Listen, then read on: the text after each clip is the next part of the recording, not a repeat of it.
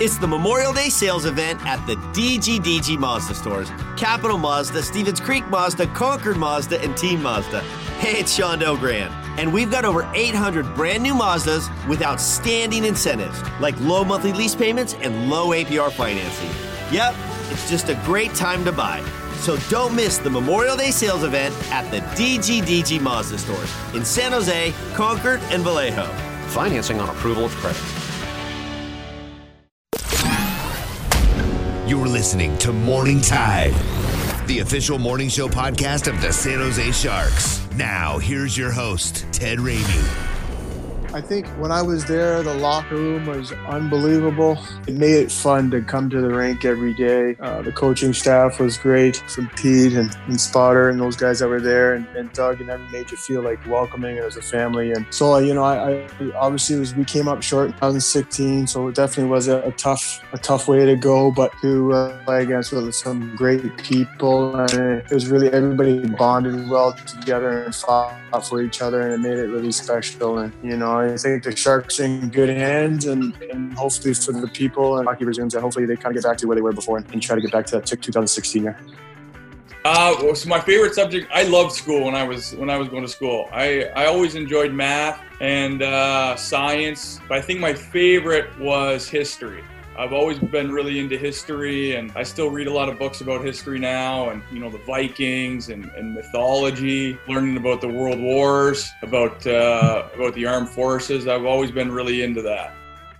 All right, good morning, everyone. How are we all doing? Ted Ramey with you as always here on Morning Tide. We had Joel Ward and Brent Burns bringing us in there, and we'll start off by congratulating Mr. Ward on a fantastic NHL career. If you have not read his piece for the Players Tribune, I highly recommend you do so. It just talks about the fight through his career and, not thinking to be able to play one NHL game, let alone 726. Really inspiring stuff, and gets into the work ethic and the grind of competitors and being thankful for what he was capable of doing. And, Ward is just one of those good guys in the NHL world. You cannot find anyone that's going to say a negative word about him. And I think that when I go back and thinking about his time in the NHL and thinking about his time specifically with the San Jose Sharks, is I just think of a guy who I could count on night in, night out to really game hard. He was going to go out there and play. He was going to give it his all. He was not going to have quote unquote off nights, in the sense that you felt like the effort wasn't always there. And, I'm not going to say that about anyone specifically in the NHL, but you do see sometimes guys where they're just not the same guy night in, night out. And it's not always predicated on the effort. Sometimes they are having an off night. Sometimes they are having just a game where things aren't going their way. But with Ward, you felt like he was always pushing to make it go his way or his team's way, even if he wasn't having the best night, even if he wasn't having a night where everything was clicking. His effort was always 100%. His effort was always there to try and make something happen and try and create opportunities for his teammates. And when you see a guy like that, and you recognize his contributions to that team that did make it to the Stanley Cup final, just really incredible and impactful stuff. And you hope that he can just go on and have a great career in retirement, his career after his hockey career. And, I would imagine that there's going to be opportunities for him around the league. Maybe one of those will be with the San Jose Sharks. I don't know. I just know that having a guy like that around who has the desire to teach, who has the desire to impart the things he's learned, that's going to help hockey players around the world, around the league, whatever it is. I think there are going to be opportunities for Joel Ward. So again, congratulations to him on a fantastic career. And hopefully we're going to get him here on the show. That's my hope. We're working on it. We'll see whether or not we can make that happen. But I would like to talk to him and ask him about his career and some of those moments with the San Jose Sharks and other places he was able to play. So we're working on that one for you. I do want to go over just some of the news that's been around in greater California and nationwide news that might affect the sports world. I know that we've heard from Governor Gavin Newsom that there is going to be the implementation of phases that lead us to reopening. Whether or not those include sports in front of fans, I do not know, but it does seem like there is a reality in the, I will say, future. I'm not going to say it's the near future, the distant future, whatever, but it does seem like we're coming up on ideas on how we might see games happening. I just don't know whether or not those are going to be in front of fans. That's the real question right now. That's probably going to be a way off. I'm just speculating. This is only my opinion.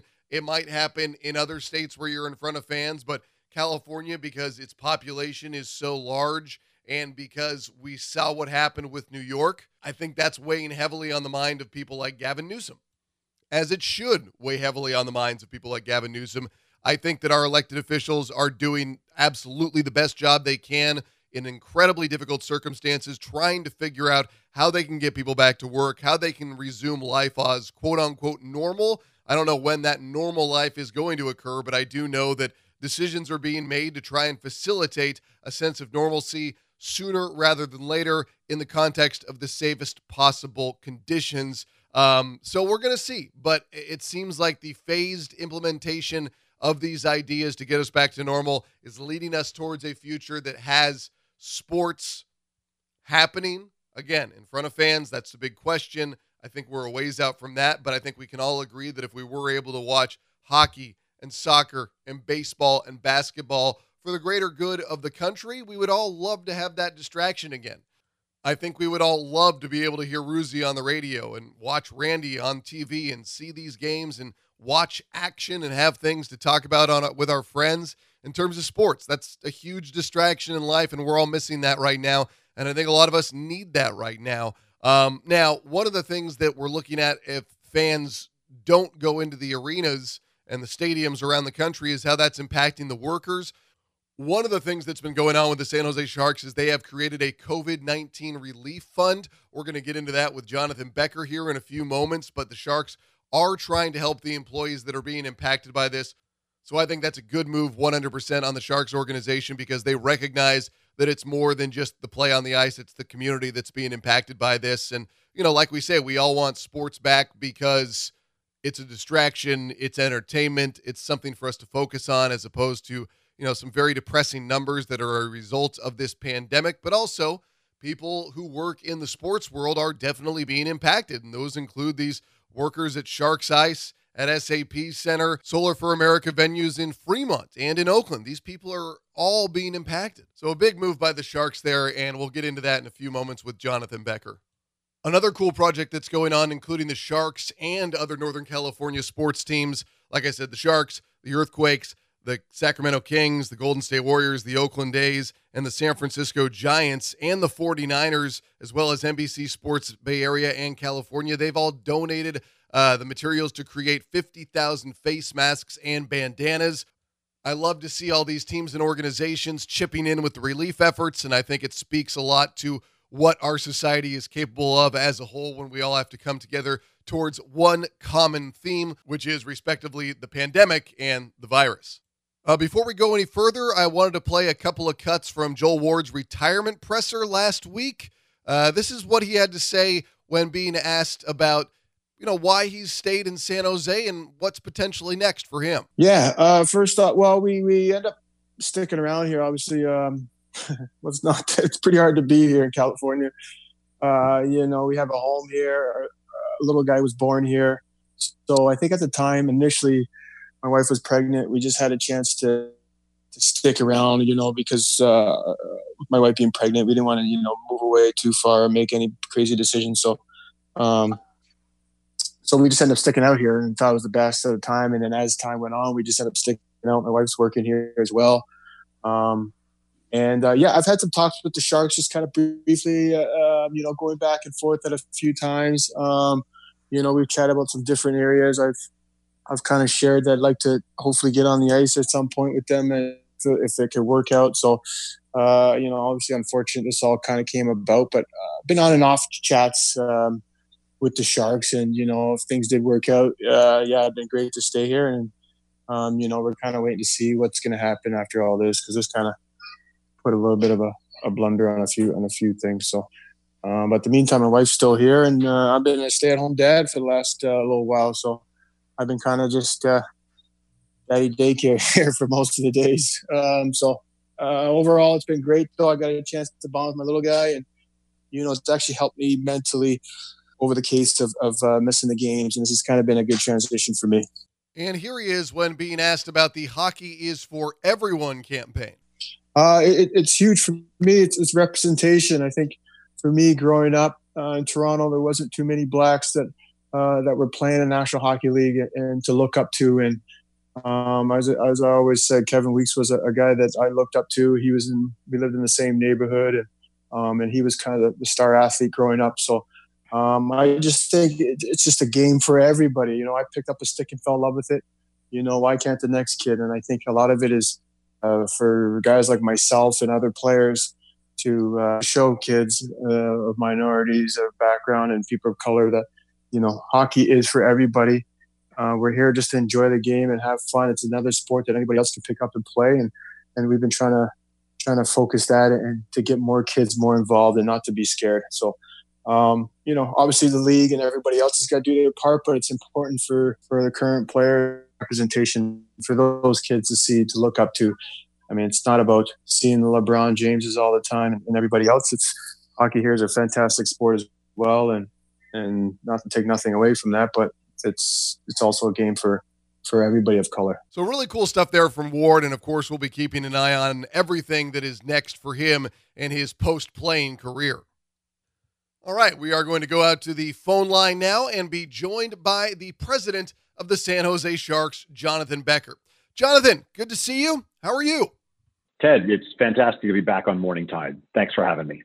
Always a pleasure, my friend. And we last spoke roughly 6 weeks ago. It was within 10 days after sports had officially come to a halt, and everyone was kind of trying to make sense and seeing where things would end up. And we haven't had, well, there have been a lot of ideas of what may happen next. But the first question I wanted to ask you was more of a sense of, in your career, in terms of management, in terms of leadership, you're always coming up with contingency plans. You're always coming up with, if X happens, do I do Y, et cetera, those type of things.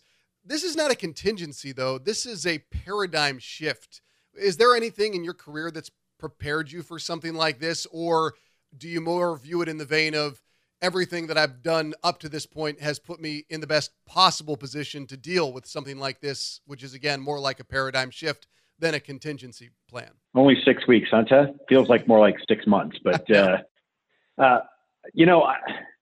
there's no one single event that's happened in my career that I can say, because I went through that, I feel better equipped to going through this. I think last we talked, everyone was using the word unprecedented. And, unprecedented means never happened before. And never happened before literally means nothing in the past prepares you for what actually happened now. I can't think of any time in our lifetime where all of professional sports, all big events were all shut down simultaneously. Maybe in the global 1918 pandemic, maybe there was a time during one of the world wars, but not in our lifetime. Yeah. Having said that, I think there were a series of events that have happened to me over the years where I can draw insights from what happened during those events to think about now. As a simple example, I was in charge of a 15,000 person live event during the time when Legionnaire's disease broke out. Mm-hmm. And that was in the news. We were just about to start 2 days later, a large private event. And we're like, well, what do we do? Do we cancel? Do we do a new cleaning scenario? We talked to the local health officials. They're like, we don't know. We don't know anything about Legionnaire's disease yet. This is new to us. So we did our best. We kind of went through. We actually kept the whole event, but we brought in cleaning crews twice during the day and overnight, and I did it as well. So that taught me the importance of cleaning in ways you've never seen before. I got stuck myself. Do you remember when the volcano, I think it was in someplace in the Nordics countries, blew up? Iceland, it was Iceland. That's exactly right. So I was in Europe with a bunch of my colleagues back during my tech career, and we were stuck there with a group of about 500 people trying to figure out how to get us all back to many different countries, including US and Canada. And that short term, again, tough to get information around, trying to figure out which decision to make. There was less social media there then than there is now, but there was still lots of information and, you could argue, misinformation going on. So there's been a series of those, the world changes in a way you don't expect, where I've been either in leadership roles or maybe second command to others, where you see how you react. And more than anything else I've learned, the more information sources you get, the better decision you can make. the diversity of thought is useful in those times. The thing that's interesting, though, is that even though you are in a leadership position, you have to defer to government levels that go above and over your head. It's not like you're in charge of what happens next.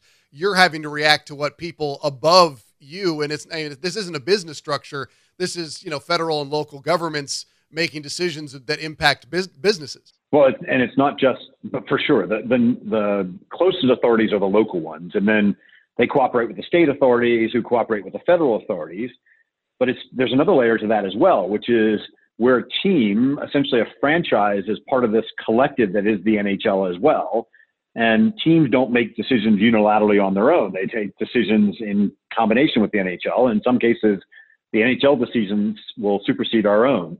So in a weird way, to make it seem less complicated, I have at least two different bosses when it comes to making these decisions, both the health authorities and the league itself. One thing that you have been able to take charge of, or at least be in a role of leadership for, is the COVID-19 relief fund that the Sharks have set up for workers who work at Sharks Ice, who are working at the arena, who are working for the organization in capacities beyond the front office. This is something that you've done in collaboration with other front office members, with players donating money to set up this relief fund. If you could just walk us all through about how this came to be and then what you're hoping to do with it. Yeah, appreciate it, Ted. So first of all full-time employees, those that essentially rely on the Sharks Sports and Entertainment, which is the events that happen at SAP Center and our three other Sharks Ice facilities, regardless of whether they're salary or hourly, if they're, let's call it, more than 30 hours a week associated with us, they're still getting paid. It doesn't matter that there are no events happening in our business, no concerts, no hockey games, we're still paying everybody regardless if they're sheltered in place. Other organizations, both sports ones and tech ones and other companies, have furloughed people or reduced people's salaries. We haven't had to do that. I mean, if this thing goes on for years, we might have to consider that as well, but nobody expects that right now or hopes for that. In addition, for the hockey games that haven't happened yet, those 5 games that were going to happen in the late March and early April, there were part-time workers, people that pick up, 5 hours a week or 10 hours a week, sometimes a bit more, but typically they augment some other income with hockey games and concerts. We already paid out for those people if they've already been scheduled. So everything through essentially April 15th. Sadly, this year, it looked like we weren't going to make the playoffs. I think somebody out there will tell you mathematically we weren't quite eliminated yet, but the odds were probably against us at that point. And so it's that group of people that augment their income. They likely have a second job. Some of them might have even a third or a fourth job. It's not just they can't pick up any hours in our building right now, but many other jobs they're having as well, whether they work in a grocery store or someplace else, they're probably at reduced hours or not anything else. Those part-time workers, I've heard people call them sporadically going to different places. There can be a negative association with that word. They are the ones that are hit the hardest. They are, frankly, typically a little bit lower income. They typically don't have the benefits that hopefully you and I and others do as well. So we wanted to do something as part of our concept we call Teal Together, taking care of the people that take care of us. We want to do something to help them out. So we've launched a fund. As you said, it's called the Sharks Sports and Entertainment COVID-19 Relief Fund. And our ownership group, led by Hasso Plattner, is matching all the money that we raise. And when we launched it earlier in the week, actually, I think this will drop on Monday morning. So we launched it a week ago when everyone's listening to us. We'd already raised $200,000 from the business staff, from players, from coaches. Last I looked, the number was getting close to $300,000. So we're actually, with fan support and season ticket holders and suite holders, and frankly, people that just love the franchise, taking care of the people that take care of us. And the way this works is if you've worked in our building this season, and you've worked at least an average of 5 hours a week, you can go online and apply. And as long as you're not a tech worker that's just moonlighting in our job, in a couple of hours, usually 72 hours, you get a $500 tax-free gift. And it just shows up essentially electronically. You can claim it as well. And again, last I looked, Artie, I think about 100 workers have done this. We expect more to do this over time. There are roughly 1,800 workers in and around the San Jose community that rely on us. And those are the people that we want to help because they've always spent their days helping us. And I just want to point out that people that are interested in making donations themselves, they can go to sjsharks.com/COVID-19 relief. So that, like I said, if you want to make a donation, you can. And this is great. And, you're alluding to the fact that the people who are working these multiple jobs, they are being the hardest hit by this pandemic right now. And you bring up the idea of community. And this was something that I heard during the lockout in 2012, before the 2013 startup, was that there was a great amount of concern among the organization about local businesses being impacted. So it's not like this is the first time that the Sharks are thinking about the greater community as a whole. And that goes back to the values that you've consistently talked about in your time with the organization. We're a sports team born in San Jose. We live in San Jose. Our players mostly live locally. This is the community we all live in and we love. And so our fans do a ton for us every day. We want to do something back to them as well. It's not just limited to this relief fund. You may remember as soon as the shelter-in-place order got announced, that sounds like more than 8 weeks ago, but I think it was actually only 8 weeks ago. We, together with our good partner SAP, who has the naming rights for SAP Center, we donated $300,000 to a local food bank. Also, together with Aramark, who does the food in our building, we took all the leftover food that we thought were going to be ready for the next couple of concerts and hockey games, and we gave those to another food bank as well. I think you've seen some of our players have been doing work in the community as well. So being community-minded is a big part of who we are. We're born here, and we expect to be here for a very long time. And again, that website you can go to is sjsharks.com/COVID-19 relief if you would like to make a donation. So I guess at this point, Jonathan, as we continue on into the unknown here, is what's next? I mean, can you even hazard a guess as to what is next? Are there things that you're looking to see line up for what you want the organization to do next? Are you waiting for news from the federal government or the league? I mean, are you still feeling like you're stuck in a bit of a limbo so that while that is in limbo, you can do things to focus on the community like this relief fund? I'm like the rest of you. I read lots of online stuff that suggests here's how sports are coming back. Here's the timeline. There are lots of rumors out there. Mm-hmm. I'm also lucky enough that I'm on a weekly conference call, sometimes more than weekly. Gary Bettman, the league commissioner, shows up. He actually came and talked to all of us as an all-hands meeting. We call those Team Teal meetings. So the best we can do, nobody really knows exactly what's going to happen next. We've seen that although the shelter-in-place was extended until the end of May, it's a little bit looser during this period than it was in the previous period. And I expect it might get extended a little bit more from there. But again, a looser situation still. Gavin Newsom was on TV just last week saying we are now days away as opposed to weeks away from maybe having more looser restrictions on restaurants. Having said that, a 17,000 person gathering for a hockey game is probably not coming in the next small number of weeks, maybe not even in a couple of months. So what we do is we scenario plan. We say, what happens if we're allowed to host a game, but it's no fans? How do we do that? What if we're allowed to host a game, but we can only have 1,000 fans? What happens if we're allowed to host a game and we can put people in the suites because those are like private rooms, but we can't put them in the bowl? Mm-hmm. What if we have a few people in the bowl, a few people in the suites? What if it's ingress and egress, getting in and out of the building is a problem because the lines are bad there. And so we have to open the doors 3 hours ahead of time and keep people for, an hour afterwards. And then we do every other seat. So we have, and I don't want to make up a number because I don't remember, we have like a dozen or more different scenarios that we're building based on very different timelines. And the answer is, as time goes on, we'll learn a lot more, and the health authorities will help inform us which of those scenarios come to life. So we're actually almost more busy now than we would during the regular season, because since we don't know which way is next, every week another rumor comes out, another idea shows up. Oh, is it thermometers at the front door? So how do we buy enough thermometers to do thermal temperature checks? Do we have to buy masks for everybody in the building? There's always a new idea that someone has, and so then we have to take a couple of days to run that one down, or maybe I should say skate that one down, to see what actually happens with that scenario.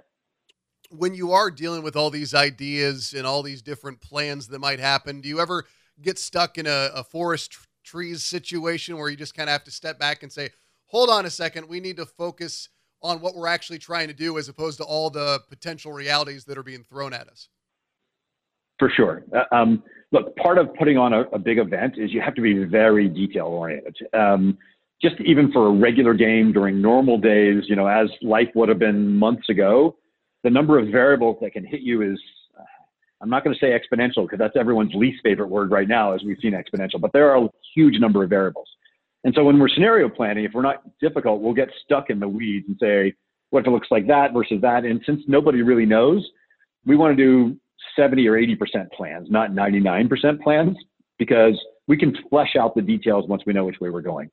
But we also don't do it on our own. The good news is, part of Bay Area Nights, I might call up Rick Welts at the Warriors. I might call up Al Guido over the Niners. We'll talk to the Earthquakes, etc. We have other teams that are in other similar stations. So there's a lot more cooperation happening between teams and between the league than maybe you see on a normal basis. And to be fair, none of us are afraid to say, that seems like a really bad idea. Do you really want to do that? Here's a way we've been thinking about it. And, part of my tech background means I will generate a lot of ideas. Luckily, my team is not shy. I won't say, I don't think that's a good one, Jonathan. Let's concentrate on this one over here. Well, that's good. It keeps you grounded, I suppose. I guess looking at yourself in this situation, when you look at your career and you've been so busy for, however many years you want to go back, but you've been amongst people, you've been working in collaborative efforts, you've been going and going and going. And we all get caught in that hamster wheel that is the day-to-day of the work life, and we all get little breaks in there. But this is something entirely different. So I guess, have you looked at the way you've worked and made any adjustments to how you've done things? Have you had to do that? Have you been able to look at something and say, I've been doing this the wrong way, now I need to do it this way? I guess, have you been able to use this as any sort of a learning opportunity for yourself? For sure. So one of my own personal mantras is lifetime learning. I actually force myself in a written journal every week to sit down and think about, did I learn any lessons this week? Or in many cases, did I go through any experiences where I didn't really learn it because I didn't think about it because I was during the tyranny of the urgent? And how do I extrapolate that and try to remind myself? So like many of people probably listening to us, in the first 2 weeks, I said, I'm not nearly as productive as I am normally. So I'm going to work more hours to make up for the fact that I'm less productive. And I got into this terrible habit of 14, 15, 16-hour days, often in my home office, which is not as ergonomically sound as probably my work office. And I started getting headaches and my neck didn't feel as good. And I stopped working out. And look, I did all the things I tell people not to do. In fact, I think I got on my own all hands meetings and said, never do this, but I was doing it myself. So, what's that old saying, physician, heal yourself. So after 2 weeks of a bit of a craziness, I stepped back and I said, okay, I'm going to remind myself to make sure I get exercise every single day. And if it's a particularly busy day, then I'm going to walk at noon and get out in the sun. I'm going to try to get back to my normal weekly hike because I love hiking in the hills. We live in a beautiful area. Right. There's less smog now than there was a couple months ago, so you can see the mountains much more clearly from my house, et cetera. So I'm actually regenerating better habits now. It might have taken me 4 or 5 or 6 weeks. But I'm also doing a better job of saying, sports in particular, even more so than a lot of industries, is about traditions. Mm-hmm. Often we do things a certain way. And Ted, I'm sure you see this as well, because it's always been done that way. And once it's been done a year, 10 years, 15 years, we're so proud of those traditions that we never second guess them. And so part of what myself and the team have started to do is ask why a lot more. And poke at it, not in a confrontational way. I have a phrase I love, which is hard on the issue, but easy on the people. But to say, why is it that we're doing this? Well, one always assumed that sports teams could never be virtual. And yet you may have seen, we ran some simulated games. We went 8-0. It's a pretty good record for simulated games. We actually had a fan get injured in that simulated game, in one of the simulated games. We had another fan score a game-winning goal in overtime. So why is it that we've never augmented the live sport? I'm not saying get rid of the live sport, but with simulated games. Maybe after every live game, we should replay that game in a simulated way, take one of our pro players out, substitute it with a fan, and see if the fan can help change the outcome of the game. I don't know exactly how to do that, but we're asking a why, and I'm certainly asking why a lot more now. And I will tell you that, and I'm not ready to announce anything yet, but we've been astonished for a couple of times of sometimes the answer is just because it's always been that way, and that's not always a good answer. Well, that's the thing, is you're looking at innovation that's going to come out of this, and I'm sure there's a number of different directions that it can go. But one of the ideas that was being bandied about over the past couple of years, particularly for the NHL and the NBA, was the introduction of VR headsets that would kind of have you sitting courtside or rinkside, depending on the sport. And that's something that I've been thinking out of this entire situation is I wonder how much that technology is going to be thrust forward, because as you've alluded to, we're talking about situations in the near future that could very well entail either A, significantly less fans allowed in the building, or B, no fans allowed in the building. So that technology suddenly has a lot more of an economic incentive to become workable for teams, television networks, online entities, and beyond. I agree. To be fair, I think the technology still has some development to go. It's not fully where we'd like it to be. I also not convinced that pure virtual reality is what's going to win. I think some mixed use, some people like to use the term augmented reality, where it's partly live, partly simulated, mixed together. I mean, the simplest example I give people is if you were in our arena during Game 7 against Vegas, remember the emotion that you felt, and you hugged or high-fived or whatever you did the person near you as well. That part of bonding in sports you can't get from purely virtual. And so maybe what we'll have is mini watch parties where you need what I think are called syntactic things to give you feedback. Like if you want to simulate a roller coaster, you want your seat to rumble a little bit. Yeah. So maybe we need to be able to put electrodes in the skins to so your hair is raised a little bit when we have an unusual thing, and maybe we need to pipe goal horns into people's houses so they can hear celebrations and stuff like that. We're trying to do the reverse as well. We're wondering whether we recruit fans that if they watch our game at home, and let's say we finish the regular season, but we do it to an empty building, which seems like one of the possibilities, the players have already said it's going to be very weird for them to play without fan noise. Yeah. So maybe we pipe in not fake fan noise, not like the laugh tracks that you see on TV, but maybe we recruit a panel of fans to allow themselves to be mic'd up as opposed to the players to be mic'd up, where they're watching on TV or listening to the radio, and we pipe in their authentic reactions into the bowl so that the players can feel how the fans. That's one of the things we're experimenting with idea-wise as well. I love that idea, honestly. I think that would be really, really cool. The only issue I would see, just because I've seen it before, is any delay. But if you can get that in real time, that'd be incredible, because that was one of the things I talked to with Evander Kane last week.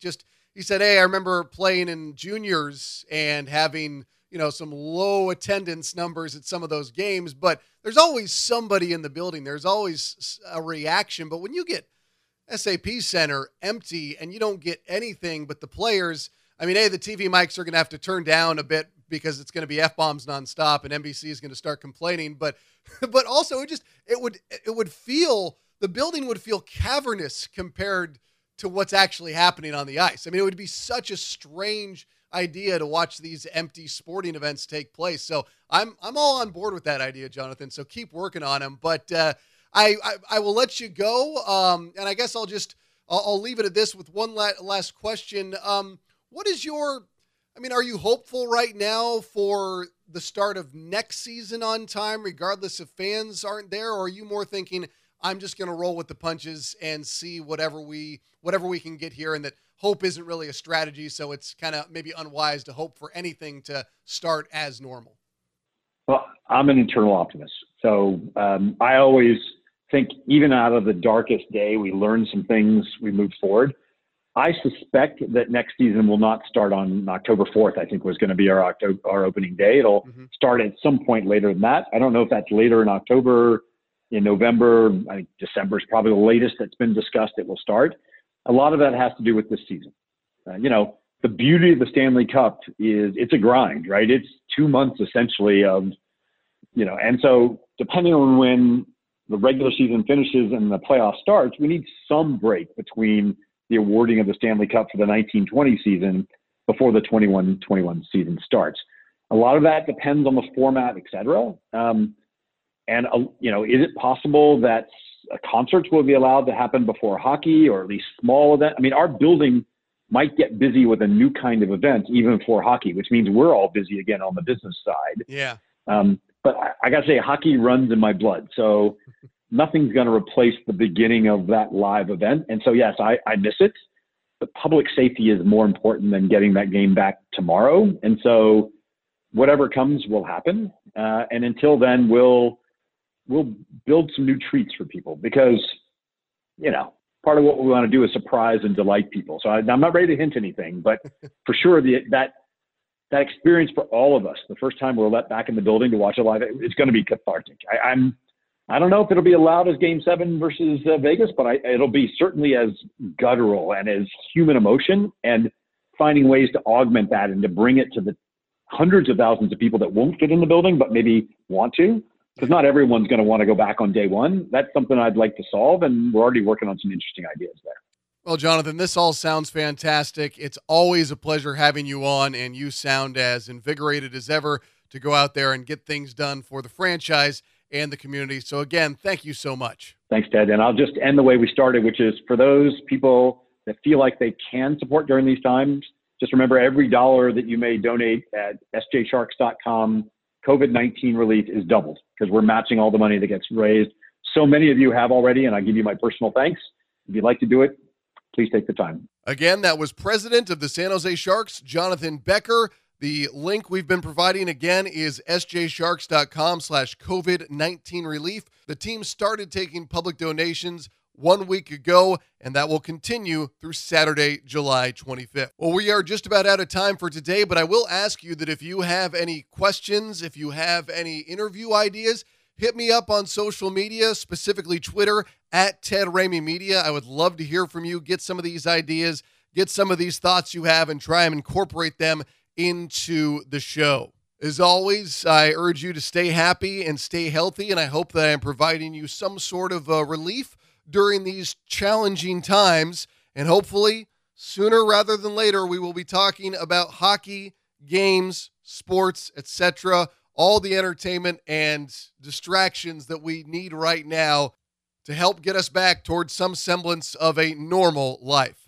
Until then, a big thanks to Jonathan Becker for filling us in on all the latest, to you for tuning into this podcast, and to the San Jose Sharks for making it a reality. For the San Jose Sharks, I'm Ted Ramey, signing off.